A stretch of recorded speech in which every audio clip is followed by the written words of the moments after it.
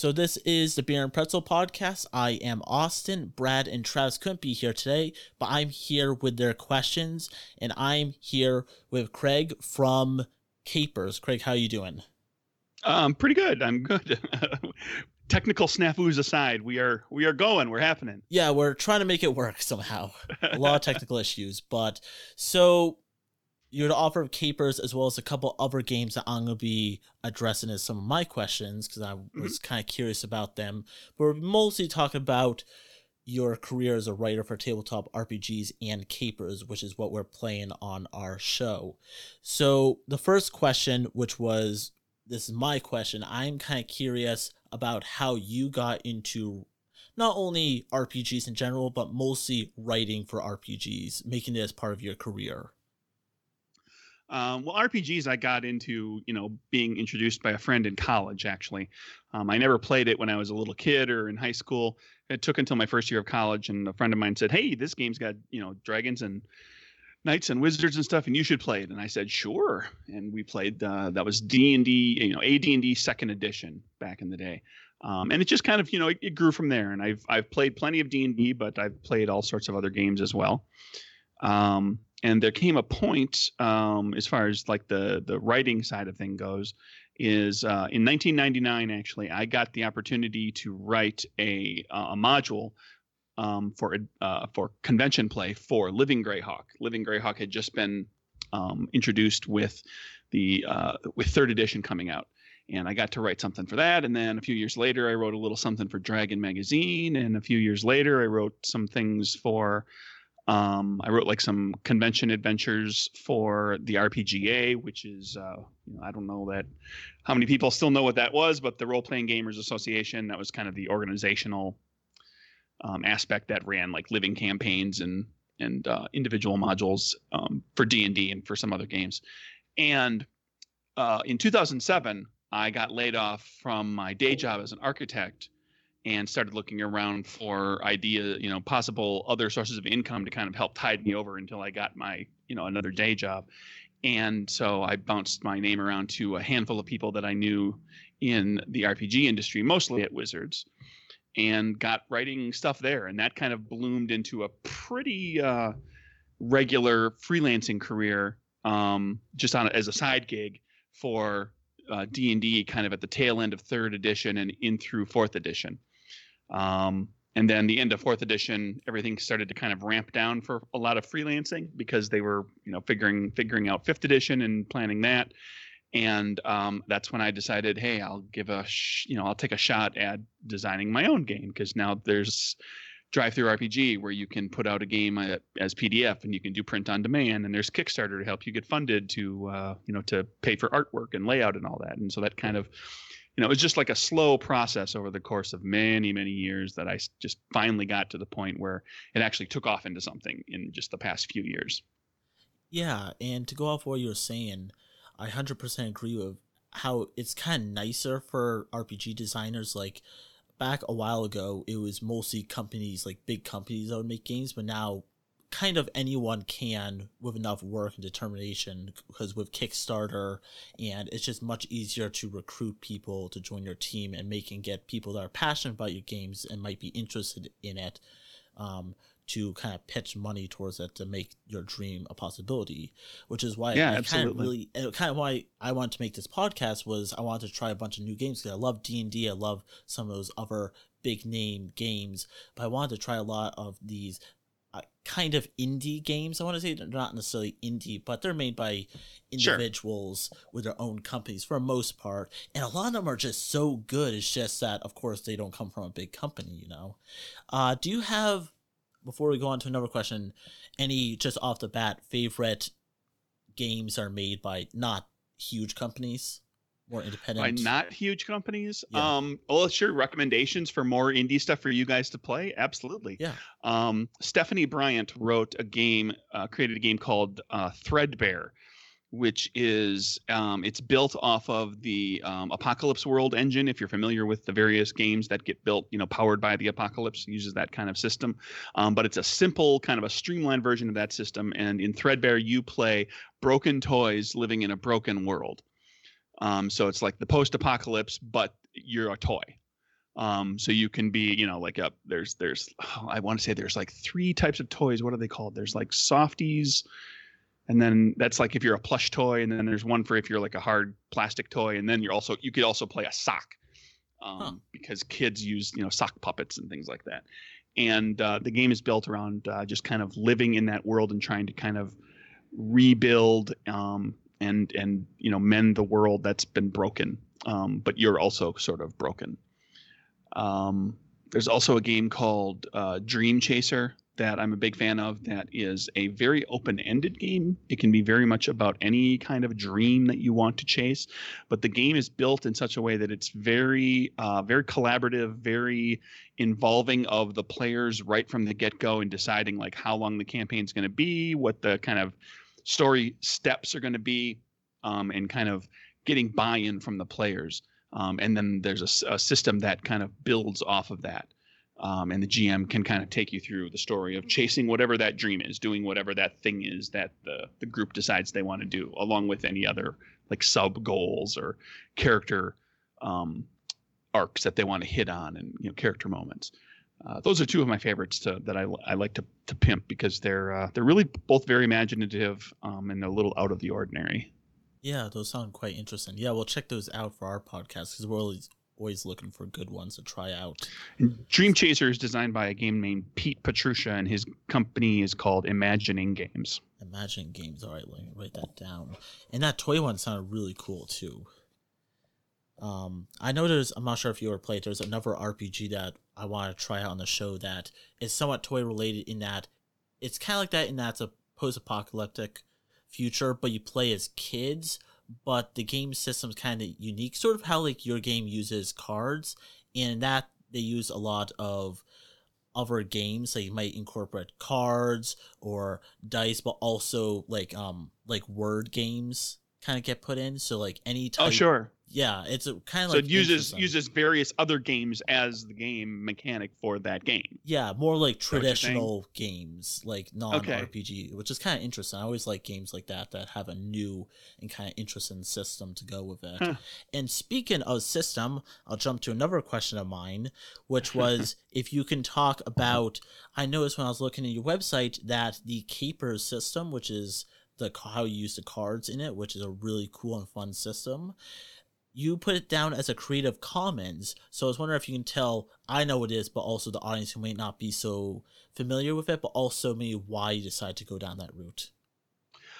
Sure. The game is Capers is all about playing gangsters or law enforcement characters in the Roaring *20s, and along with prohibition and prostitution and racketeering and all that sort of thing. Certainly, gambling. And illegal gambling plays a big part in organized crime during that era. So it was one of those things that kind of thematically it made sense to use playing cards rather than dice, because I wanted also, just kind of as a personal challenge, I wanted to explore like what can you do with playing cards. And the system works kind of like each trait check or power check is like a little gambling game unto itself, where you will have multiple cards that you're able to flip depending on your skill in whatever it is you're trying to do. And you flip one card at a time, and each card you look at and determine that the pip value determines success versus failure. So you might need a jack or better, or you might need like a queen, or maybe you only need a 9 or better to succeed.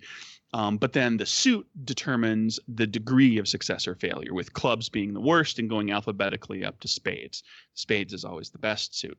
So you might get a king of clubs, for example, and the king is a very good flip. It's almost certainly successful, but clubs is the worst suit. So there's going to be, it'll be barely successful, and there'll be a complication.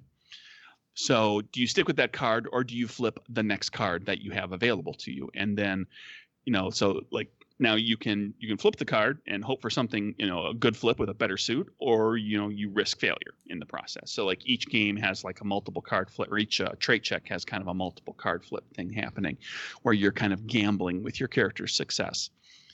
So that's the basics of the system. There's a little more complexity to it than that, but that's the basics of how it works. And then the core rule system, that is like that mechanic plus like the superpowers side of things and a few other parts, I released as a Creative Commons license because I wanted to encourage people to be able to check out the system easily and free, because you can just get the SRD document just to kind of look at that, with no, it doesn't have any of the flavor in it. It's just like, here's the rules.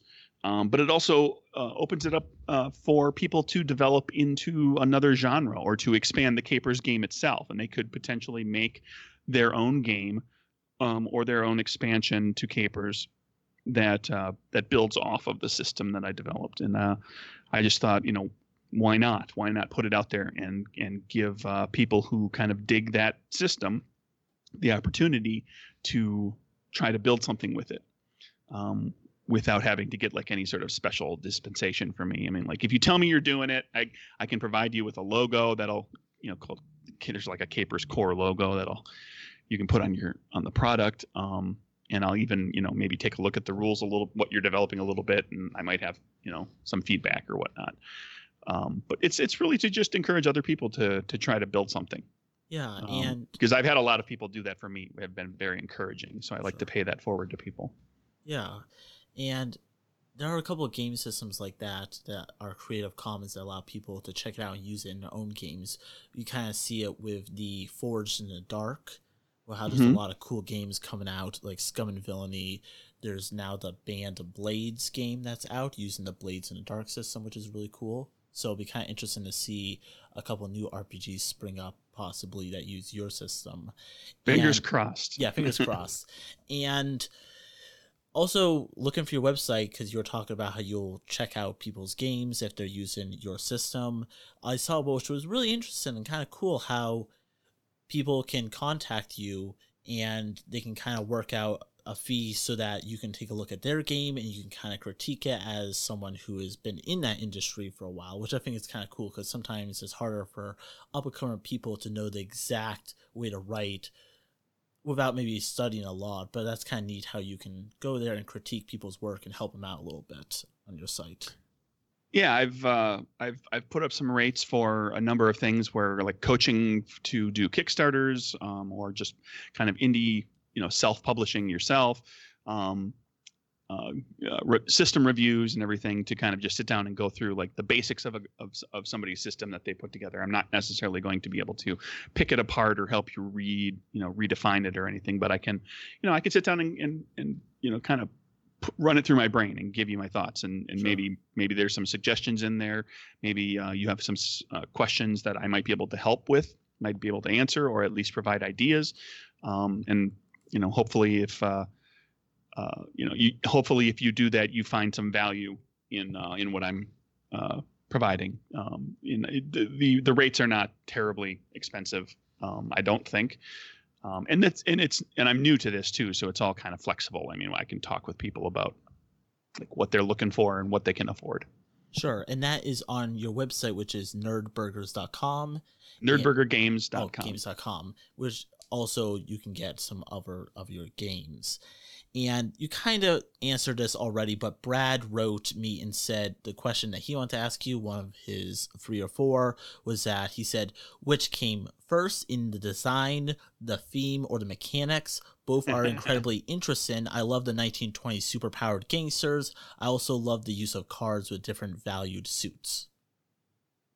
The theme of the game, kind of what the game was about, came first. I was toying around with ideas for a supers game, and I was looking at like different takes, different twists that I might put on the supers genre.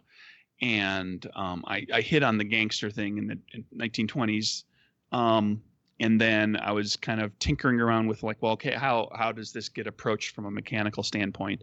And at one point I even considered like taking the dice mechanics from my previous game, Murders and Acquisitions, and just kind of refining that and building that out into something for Capers. But I kind of became enamored with the idea of the playing cards, because one of my favorite games is Deadlands, and the original Deadlands uses playing cards for a few different parts of the mechanics, although dice are still part of it.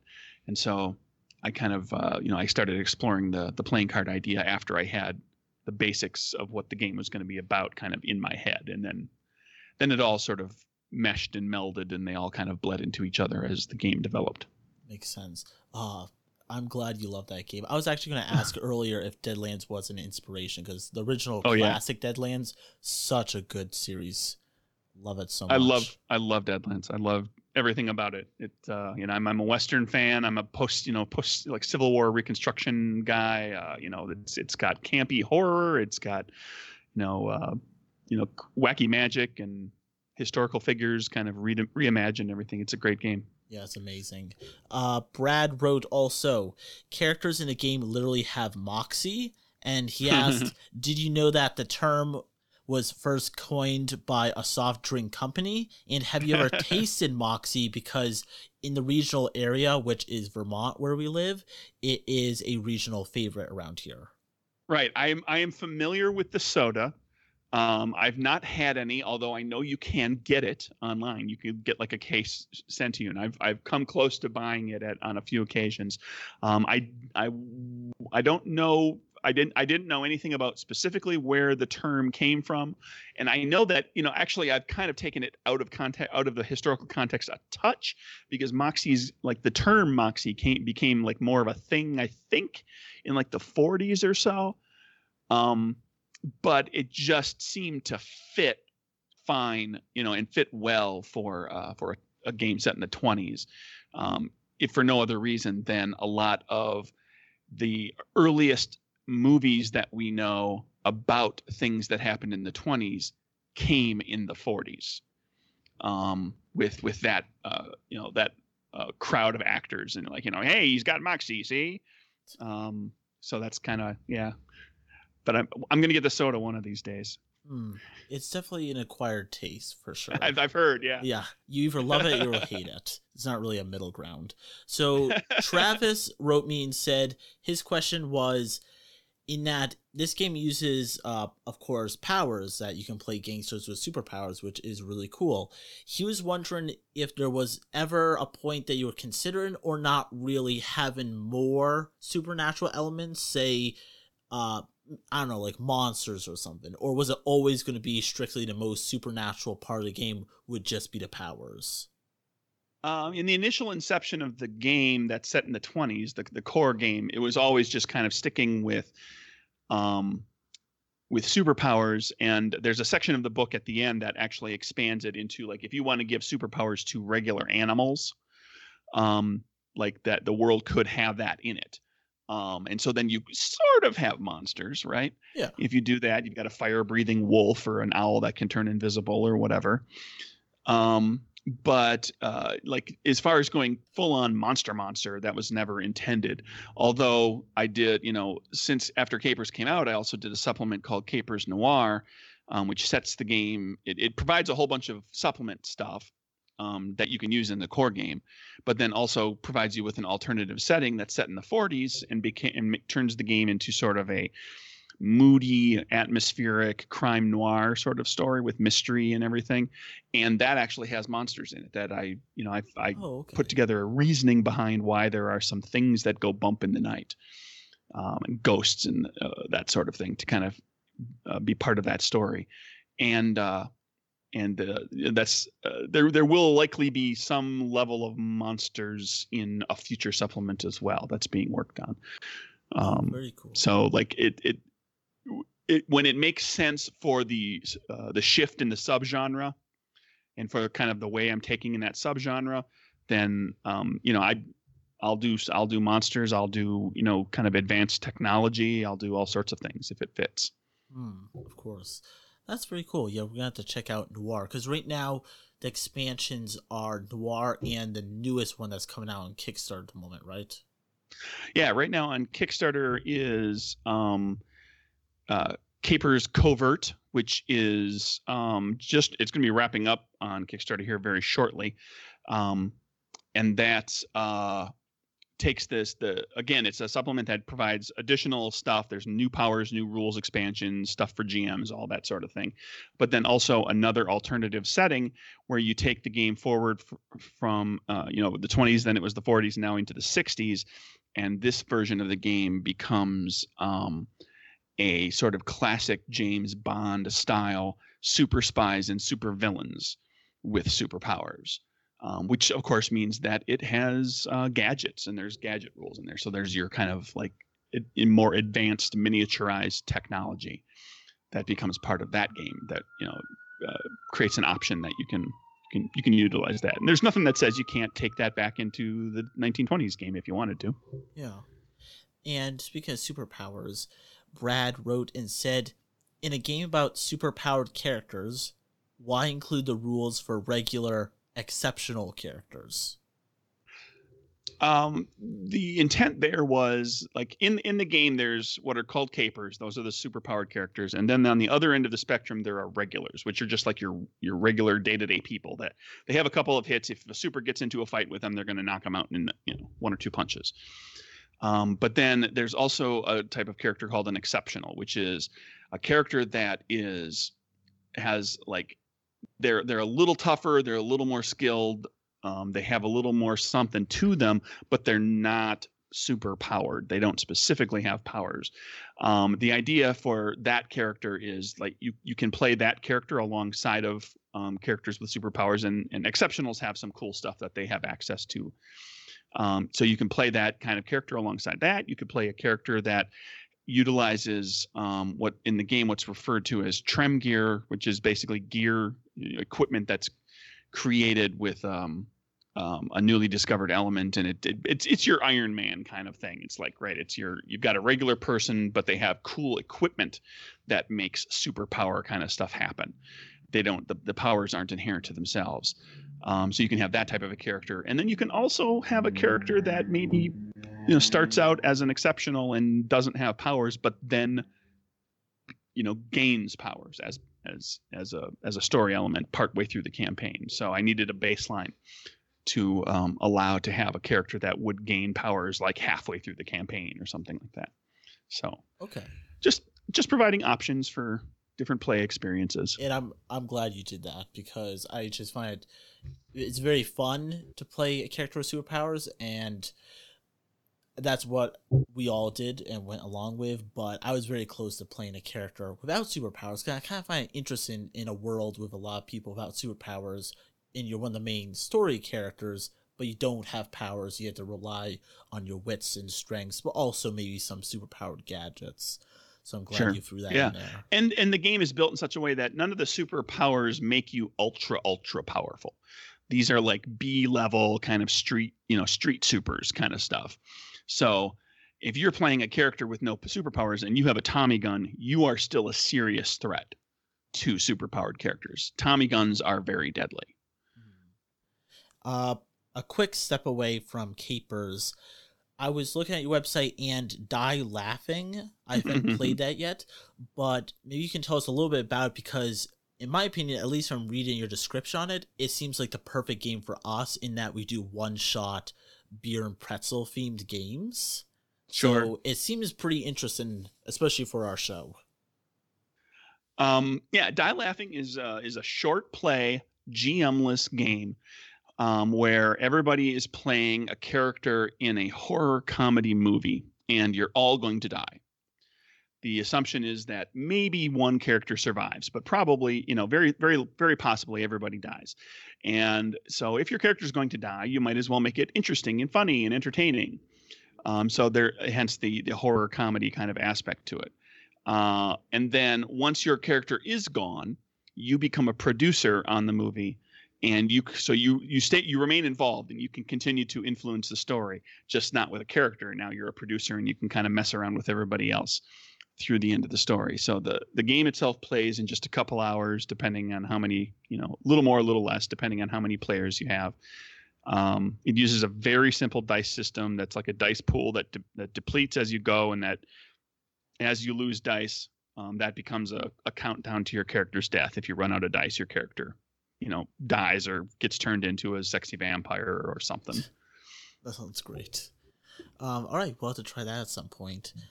And a question by Brad said, this is a little bit more open-ended, creative question, I guess. His last question to you was, He loves the GM toolbox with comic tropes and the extra cities for variety, which, since I was running the game, it was pretty entertaining and fun for me to read through all the many cities you provide. That was awesome, and all the NPCs within it. I love the PDF for your game because it's not like some games are like 400, 500 pages, not that long, but it's not super short, but it's perfect because there's enough rules to make it interesting, but it's not something that's going to spend like 2 days going through all the rules. But also there's a good section at the end that you could either read through all of it or just pick one city and just read that. So I love how the PDF, and of course the main book was set up. But his question was, if you're GMing a session for us or someone else right now, something extreme with a world-ending cataclysm, right off the bat, what city would you have us based in? So maybe a favorite city in your world, maybe. And what would be the threat that we were trying to stop? Like a cataclysmic kind of thing, like really ramp it up. Is that what he's saying? Yeah, I think so. Okay. Well, in the game, in the GM toolbox, there's alternate Earths, because that is a trope of comic books and superhero stories where you've got like this alternate Earth where things went a little differently, and this alternate Earth where Superman's a bad guy or whatever, right? There's a number of alternate Earths in there, and one of them is an Earth where World War I was not fought between nations on the Earth. It was fought against aliens. And we won. But that alternate Earth is kind of like post-war against the aliens, as opposed to war against amongst countries. And so if I wanted to do something cataclysmic just out of the book, I would say we would take the information that's in there, have the invasion begin, and so there's actually stat blocks and information for those aliens, as well as some alien technology. And I'd probably set it in New York City, just because New York City is one of the cities in the game that has a pretty strong, write up. And so there's a lot of opportunities, a lot of characters, a lot of interesting locales, all sorts of fun places to have alien battles. And it might force in New York City, the way it's set up in the world is that there's a lot of little gangs, a lot of small gangs that have all these truces amongst themselves, and it's a very uneasy and kind of tenuous situation. And this would be one of those situations where, like, they're having their problems with each other, and they're constantly on the brink of gang warfare, and then the aliens show up and they're all forced to work together. So I could see it being a campaign that went for 5 or 6 sessions of just normal gangster stuff in New York, and then the aliens show up, and now you've established all these NPCs that all the characters hate or are trying to ultimately want to go after or get kill them or get them put in jail or whatever, and now you have to work with them to deal with the alien threat. And then after you deal with the alien threat, then you can go back to fighting each other. Yeah. Okay, that would be pretty fun. And that was also pretty fun to read through, like how you were saying, all the other versions of Earth you could use within the game. It doesn't have to just be on Earth. It could be different universes or worlds, which kind of adds extra flavor to an already really cool game. All right, so kind of my last question is, what are you working on next, if you have anything besides wrapping up the current Kickstarter? And if people listen to the episode after your Kickstarter ends and they want to check it out, is there any way they can get involved, or maybe where would you like them to go to check out your game or other games that you made?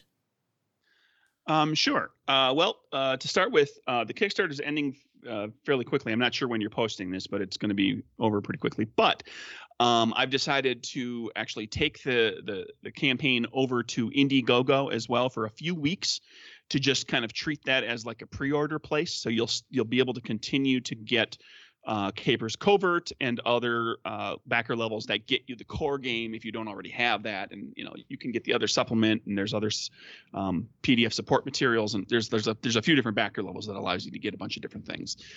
So I'm taking the whole thing over to Indiegogo. So if the Kickstarter's done, on the Kickstarter page, it'll have a button that shoots you over to Indiegogo, or you can just go to Indiegogo and search for Capers Covert. and for a few weeks that'll be happening. And as far as what's in the future, I'm in the midst of working out the third supplement, which is going to be Capers Off-World, which will be set in the 20s again. It'll be like a supplement that you layer on top of the core game, that imagines what would this world of superpowered gangsters and everything, prohibition happening in the 20s, be like if Flash Gordon / Buck Rogers style retro future space travel also existed. So now you're having characters that are taking their nefarious criminal activities out into space to other planets where other alien species, where you can deal with them, and then you've got there's law enforcement, and there's like a space corps. There's a space police, basically a space agency that is hunting down criminals in space as well. So you can kind of build out the core game into that. So expect a lot of like laser guns, kind of classic, rockets that, like conical rockets with the big fins, and flying saucer type rockets, and spacesuits with big bulbous round glass helmets and things like that. And that'll be another, like I said, like the other supplements, it'll have a whole bunch of material that's in it that you can just use in any of the Capers settings or games, but then it'll have all the space oriented stuff as well, spaceship battles and all sorts of stuff. Okay, yeah, that sounds really fun. And yeah, by the time this episode will come out, it's come out soon, but it might still be after your Kickstarter, so definitely people can go check that out on Indiegogo to continue to get involved in this. And where can people find you and your work, the rest of your work, and besides this Indiegogo campaign? Sure. When I'm not kickstarting or doing Indiegogo, you can go to nerdburgergames.com to see what I'm working on. You can buy things at drivethrurpg.com, and I am at nerdburgercraig on Twitter. And I'm pretty active there, and that's a good place to actually talk to me. I try to stay pretty active on Twitter. Okay, thank you very much for coming on, and we really enjoyed playing your game. So people can listen to this interview, but also go back and listen to the couple episodes of us playing Capers. And in the future, we will be playing Capers. We'll be continuing the same group of characters, but we're also going to be trying out Capers Noir, as that sounds really fun. And of course, your newest version of the game when it eventually comes out on drive-thru. I'm not sure when that'll be, probably a couple months or something like that. Capers Covert I'm hoping to fulfill before the end of the year. Okay, perfect. But yeah, thank you very much for coming on. Thank you. This was a good time. Oh yeah, and for the audience, you can listen to more of these episodes on iTunes, Spotify, Podbean, and Stitcher, and follow the Beer and Pretzel podcast on Twitter, Facebook, and Instagram, where we post updates when we're playing new games, when we have new reviews on games, or new interviews with the game writer. And yeah, Evan, we'll talk to you guys next time on the Beer and Pretzel podcast. And this is the Beer and Pretzel podcast. This is our review of Capers, the RPG where you play as gangsters in the rolling 20s with superpowers. My character had the power of weather manipulation. I only used that once. I should have used that more. Yeah. Travis, you had the power of making your skin really hard so you would take less damage. Which I never used, not once. No, you used it in the first game. You didn't use it in this game, the second game. Okay, so probably I forgot I had it. Yeah. Okay, so I did actually... Okay, good. And Brad's character was an exceptional person, but he had a lucky coin that he would use in battle. You can listen back to our episodes where we played as our gangsters with superpowers in the rolling 20s. This is our review, and at the end of this review, stay tuned because I have an interview with Craig Campbell, the writer of this game. Alright, let's start with let's start with a review. Alright, so first we're going to talk about character generalization / book layout. So you guys will talk about characters, how they're built, but also how they're set up, their character sheets, and just kind of playing forward with them. We didn't have the chance to level up the characters, so we'll just be going off what you guys have already done. And I'll be talking about the book layout. All of our reviews, it's 5 different sections. base out of 10, you can give it up to 2 points. As long as it worked, you give it 2 points. If it didn't work, you give it less than 2 stars.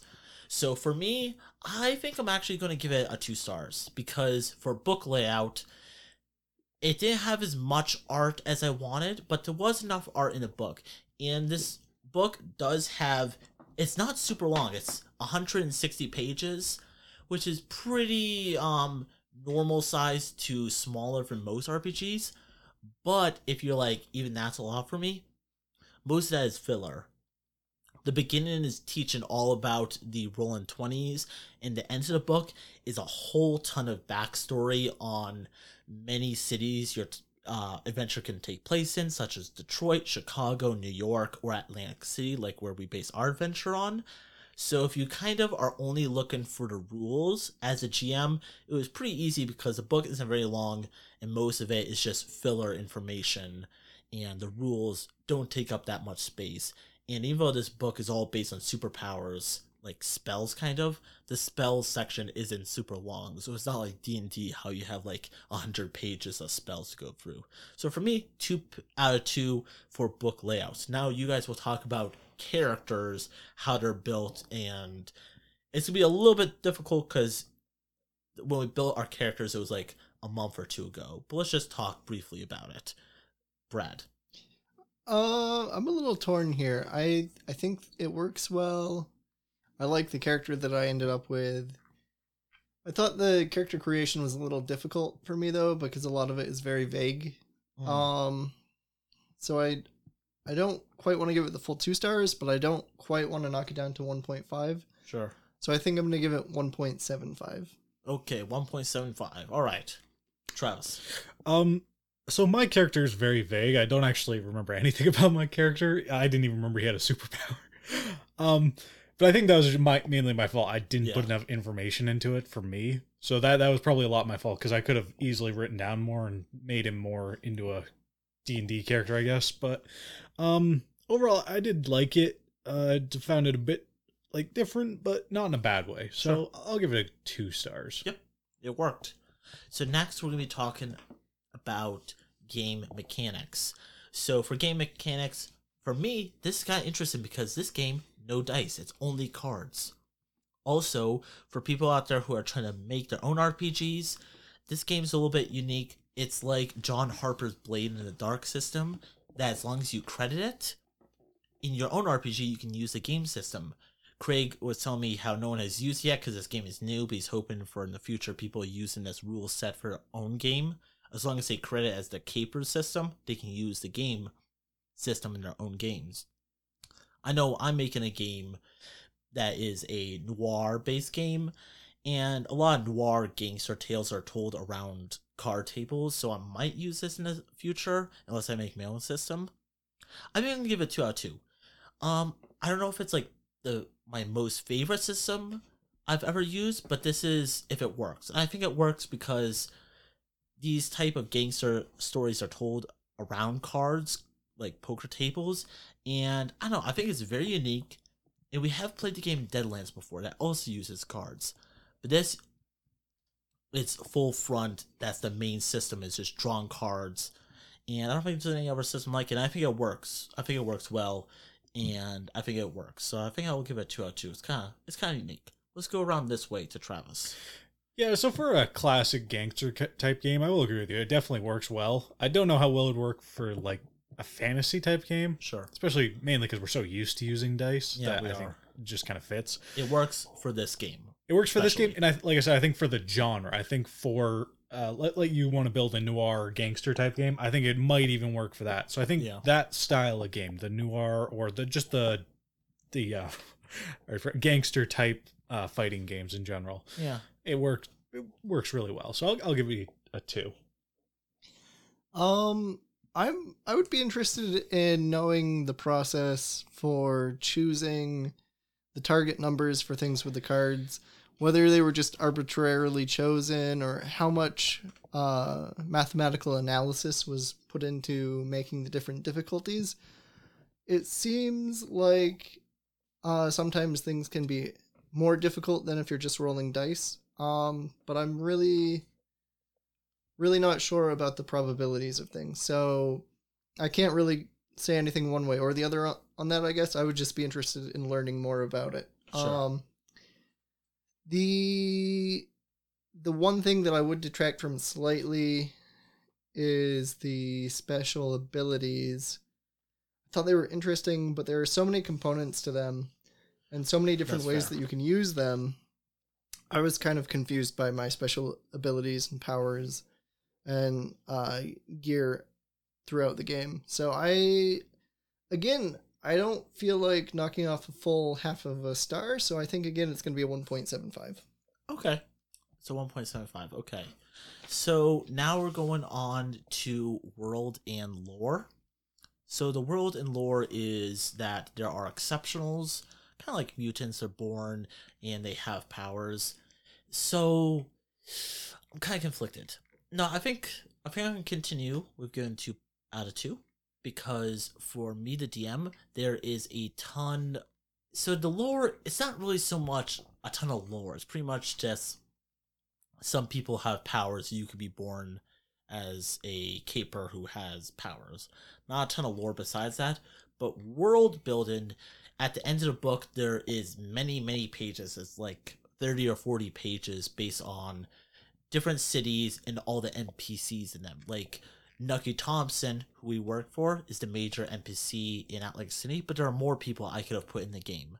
New York, there are big mafia bosses in New York and other NPCs you can interact with, either good or bad. So I think I'll give it 2 out of 2 because there's not a lot of lore, but there is a lot of world options if you don't want to just be based in one city. Or even if you do, there's a lot of NPCs, and there is a map for every city, I believe. And there are also small sections on smaller cities, too. So I'll give it a 2 out of 2 for that. Travis. It's going to be a 1.5 for me. And like you said, they're just... Other than the fact that there's a lot of people that have superpowers, it just feels very generic on how they set up mafia, gangsters, Tommy guns. Just a gangster setting with powers. Yeah, I mean, that's the only thing that kind of brings it up a notch. Otherwise, I would probably just give it a 1. But I do like the superpower factor, even if they weren't the easiest to use. So yeah, 1.5 for me on this one. Okay, Brad. I can see what Travis is saying. I do like the idea of having information for different cities, different gangs, the police. This seems like a system where you could really set up like a DC or Marvel type thing where like we could be super villains and the different cities could have different superheroes. It feels like a system that you could really build a really in-depth world with very easily. So I think I will give it the 2 out of 2 stars for this. So I'm going to kind of go back and then kind of jump back. I was originally going to be like, Travis, you're right. I'm going to knock it down to 1.5, but I'm going to jump back to a 2 because I was going to agree with you, Travis, that even though there is a lot of NPCs and like different towns, lore-wise, there's not really a lot. So I'm going to agree with you on that. But I'm going to credit Craig in that he has 3 different expansions to this game available. So I kind of have to credit that in there. He has the noir setting, that is a traditional 1950s noir setting. But he told me, when I asked him the question of, did you ever consider using monsters in this? He said, yes, it's in the noir expansion. So there are monsters you could put in it. There's also a version of the game where it is pirates. You play as pirates with this game system. There's one that is a covert, his new expansion to his game. You play as covert spies. And his future one he's going to be doing is one that's in space. So based on the expansions alone, I will keep the stars at 2 out of 2. All right, well, I'm going to leave mine at 1 point, simply because I haven't played the expansions. That's fair. Had I played the expansions, I probably would give it 2 out of 2, but for the moment, it's a 1.5. And maybe in the future, instead of playing level 2 of these characters, maybe we'll try out the expansions in the future. Maybe play level 2 of the expansions. You never know. Yeah, that's true. All right. Now we're going to do our last 2 sections, which is replayability and playability. For replayability, I'm going to knock it down to 1 out of 2. Only that, and it might be just because it's a new game. There's not a lot for me as a DM to run for future games. He only has the level 1 campaign. It's not even a campaign, it's an adventure. He has a level 2 adventure, and then he has a level 1 adventure for Lawbringers. This is including all the expansions as well. It's like just a level I haven't one. read into those expansions, so maybe they have adventures in it. But just in this main book, there's no adventures in the book. The main books, Okay. expansion PDFs are the ones that are the adventures. Oh, okay. So there's not a lot for other ones. But so I'm talking as a DM that if I'm not creative and I don't want to make up my own adventure, there's not a lot. But if I'm creative and want to actually put effort, I'm sure because he does have a section on enemies at the end, I could make adventures that we can keep playing. He does give advice on how to make level up your characters so you can keep playing. So I'm actually going to bump it back up to 1.5 because as long as I'm not lazy, I could make more adventures. And also there are... Actually, for replayability, there are other expansions. I'm going to say at 1.5. Just because... Yeah, I'm going to say at 1.5. I don't know, but for you guys, talk about replayability in like how you feel like if you can keep playing. Like, could this be a campaign or a mini campaign or a side campaign, or if it's like really much like one shot and done? So as far as the leveling system, has he gone into detail on that, or is it like he's maxed out at level 2? No, it's maxed out at level 2 on only adventures that he created he can buy. Okay, so you keep you could turn this into a campaign if you really wanted yeah, to. it's like D&D. It has like a level 10 or level 20 max. Okay.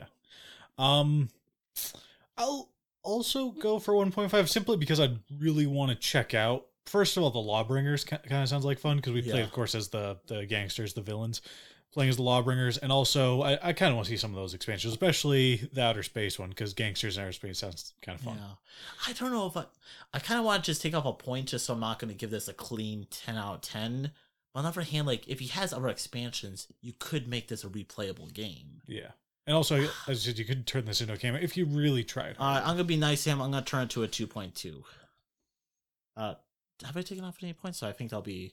Yeah. All right, Brad, your turn. Yeah, I think I'm gonna go with 1.5. Yeah.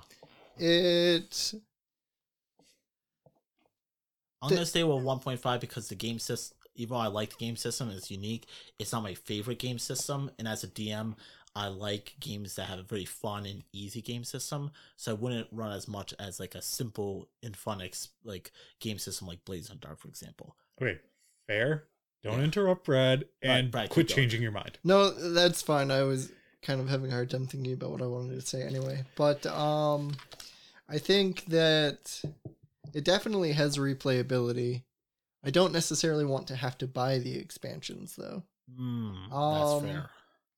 Even without the expansions, I think the replayability is good because I think you could probably play different games with different kind of themes. Even if it is all about this kind of gang warfare, you could play characters at different levels of the gang. You could have different types of things going on. The superpowers really add some interesting ideas that you could play around with for stories. And I imagine it wouldn't be difficult to run the game as either superheroes or law enforcement instead of criminals, even without the expansions. So, I can see what you're saying, Austin and Travis, but I think I'll give it 1.5. Okay, yeah. For playability, which is the final section on just playing and having fun in the moment, I think I'll give it a 2 out of 2. It's fun. Yeah, it's fun. So I'll give it a 2 out of 2. And I'll end up giving this game a 9.5 out of 10. As kind of unique, I like playing as gangsters, I like having superpowers, and I think the game system works. Like, I wouldn't play this every single week, but I think the game system's pretty fun for playing once in a while. So, yeah, I'll give it a 2 out of 2. Travis? Kind of still deciding. I don't know if I want to take it down a notch or not. I did have a lot of fun. I did find a few flaws. Mainly, for certain parts of it, I guess I got a little bit bored, I guess. Sure. But overall, I had a good time, so I'll say the 2 out of 10. I won't bring it down a notch, so it'll be a 9 out of 10 for me. Yep. I'm going to give it a 1.5 for playability. I thought some of the things we used in character creation were a little difficult to actually apply in-game. For example, I was a stickler for the rules.